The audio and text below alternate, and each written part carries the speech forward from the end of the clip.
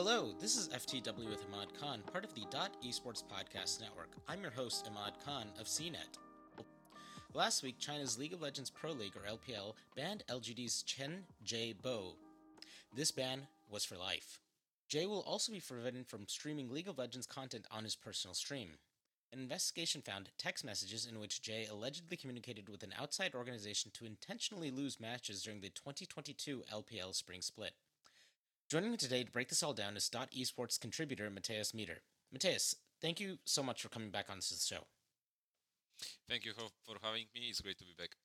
So, Mateus, before we get started, explain to us who Jay is. Yeah, sure. Jay, for the international viewers of the Professional League of Legends, Jay may not be so well known, but he's actually been in the LPL for quite some time now. If I recall correctly, he's been a pro player since 2018 when he first joined Tylo, at least according to Leaguepedia, which is the biggest site containing the news, the information about League of Legends professional scene.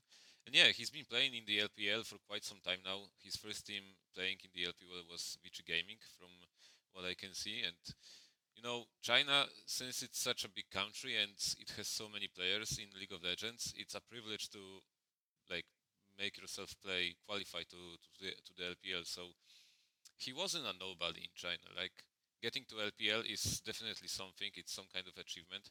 But yeah, he, unfortunately for him and his teammates and his previous teams, he didn't make it to any international events. So he may not be so well known to international audience. And in the past few weeks, based on the last few matches that Jay played, was there a noticeable dip in quality? It's hard to answer that question because LGD Gaming overall didn't play well this split.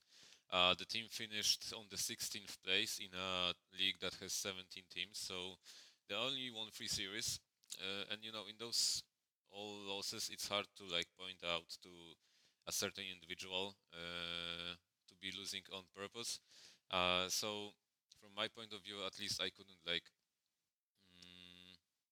point to Jay as allegedly losing the games.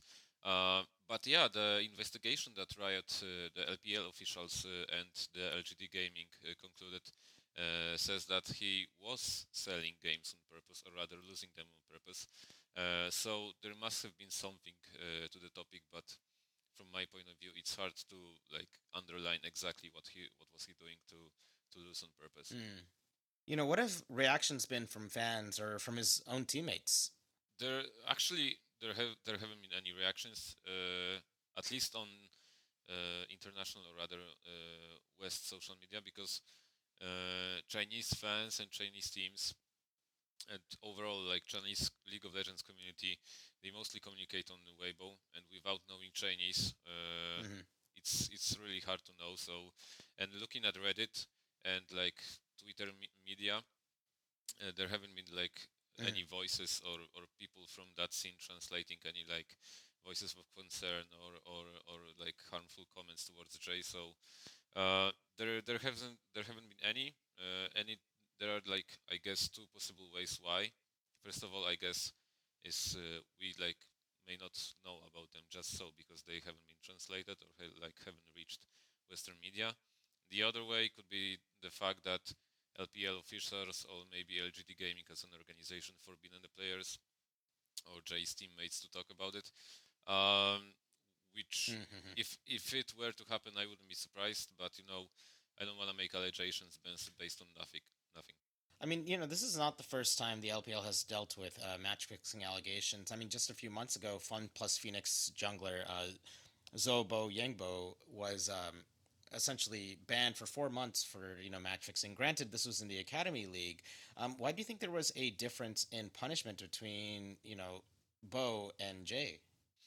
Well, from what I recall about the Bo's case, in case of Jay especially, he was essentially said that he purposely lost games to sell them to some kind of outsiders. He communicated with one individual or some outsiders. It wasn't specified how many people to sell games. So I guess it's you could say it's a bigger crime to do than just participating in inappropriate behavior, which is quote unquote the Bow's case. And what's more, Bow himself was the reports indicated that he was quote unquote coerced into, as I said before, participating in inappropriate behavior. So, you know, it's tough to I'd say like differentiate.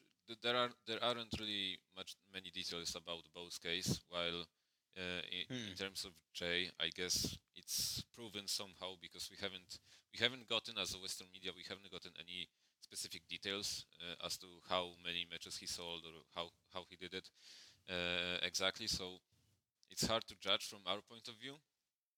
But I'd say that LPL officials got so many like details and got so deep into the case that they just know all the details. And in terms of Bow, I don't know. The reports say he was coerced into participating in illegal or rather inappropriate behavior. So it's like in terms of PR, it's a nice wording, but we don't really know any details of any cases, so it's hard to judge. Were you at all surprised that Jay was also banned from streaming League of Legends on his personal channels? I mean, when there are cases of, major competitive infractions, in the West, are similar punishments raised against these players where they, can't even stream League of Legends overall, or is this something kind of unique to LPL? That's actually an interesting question because I think I wasn't that surprised personally, but on the other hand, when I thought about it, I think it's Jay's case is like truly the first case of proven match selling, and in the past, like with Bow or with other League of Legends professional players or even other esports organizations in other games, there are always reports, but they always it was never the case of selling deliberately matches, which was the wording they used in Jay's case. So when I read it, I was like, okay, it's kind of surprising that he like basically cannot play League of Legends at all, cannot stream it, etc. But on the other hand, I was like, okay, but in his case, it was purely said that he was involved in selling matches to someone outside the league. So, maybe I was surprised at first a little bit, but when I thought about it, I thought to myself, I told myself like, okay, it's kind of, I'd say, maybe not acceptable, but expected that the punishment is this hard. And maybe since, like, as we've said during this conversation, since this isn't the first case that LPL is having problems with match fixing, maybe the league officials decided that they want to set a proper example by imposing such a hard ban on Jay to show the others that may be thinking about doing such things, that hey, we don't want that here and we'll be taking it seriously. So if we catch you, you're gonna be banned for life, not only from the professional games but also from league as a game overall. Well, with that, Mateus, thank you so much for coming on the show. No problem. I'm always happy to return, and thank you for having me once again. And that was FTW with Imad Khan, part of the Esports Podcast Network. If you enjoyed the show, please rate and share. For full transcripts of the show, head on over to ftwimod.com. To follow Mateus and keep up to date on everything Counter-Strike and League of Legends, you can follow his reporting at MyTermMateus on Twitter.